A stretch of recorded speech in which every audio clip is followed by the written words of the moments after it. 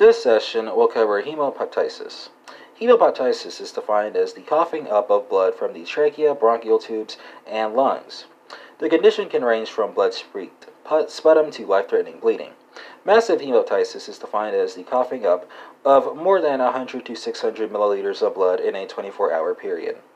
So our discussion here is going to be divided into 4 topics. First, we'll talk about your symptom and patient exam expectations. Second, we'll talk about your differential diagnosis. Third, we'll talk about your actual diagnosis. And finally, we'll get to your treatment options.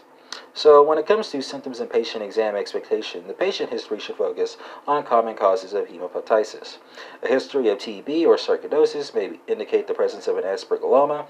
Frequent multiple episodes of pneumonia as a child could indicate bronchiectasis. A diastolic heart murmur might suggest mitral stenosis as a possible and frequently overlooked cause. A history of epistaxis, telangiectasis, and bruit in the posterior aspect of the lung may represent hereditary hemorrhagic telangiectasia with a ruptured pulmonary AVM. Renal insufficiency and hemoptysis may point to Wegener's granulomatous or Goodpasture syndrome. And finally, weight loss, tobacco use, and cachexia can suggest an underlying malignancy.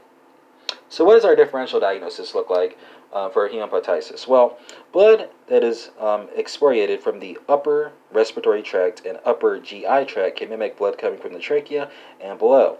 So bronchitis, bronchiogenic carcinoma, and bronchiectasis are the most common causes of hemoptysis. So that's a brief coverage of the differential, and there's a separate episode on your differential diagnosis for hemoptysis that I would encourage listeners to check out. As far as the diagnosis is concerned, there are 2 clinical pros that you want to keep in mind here. First, routine evaluation for all patients with hemoptysis should include a history and physical exam, CBC with differential, UA, coagulation studies, ECG, and chest X-ray. Bronchoscopy should also be strongly considered. Second, additional special studies based on the history and physical include excoriated sputum for acid-fast bacilli and cytology, thoracic CT scan, blood testing for your blood urea nitrogen, creatinine testing, ANA, ANCA, and anti-GBM antibody tests. Arterial blood gas analysis on room air should also be considered along with 100% oxygen to evaluate for shunt and pulmonary arteriography. So, how do you treat hemoptysis, right? Well, treatment for hemoptysis is divided into 2 general categories. And first, I'm going to talk about supportive care, and then I'm going to go to your definitive treatment. So, what of supportive care, right? Well, this typically includes bed rest with supplemental oxygen and blood products if needed. In general, medications with antitussive effects should be avoided, as an effective cough is necessary to clear blood from the airways. If gas exchange becomes compromised, endotracheal intubation may become necessary. Generally, the worsening of gas exchange precedes the need for transfusion. As far as your definitive treatment is concerned, there are 2 different types of treatment depending on your type of hemoptysis. So if the patient has non-massive hemoptysis, treatment is directed at the specific cause.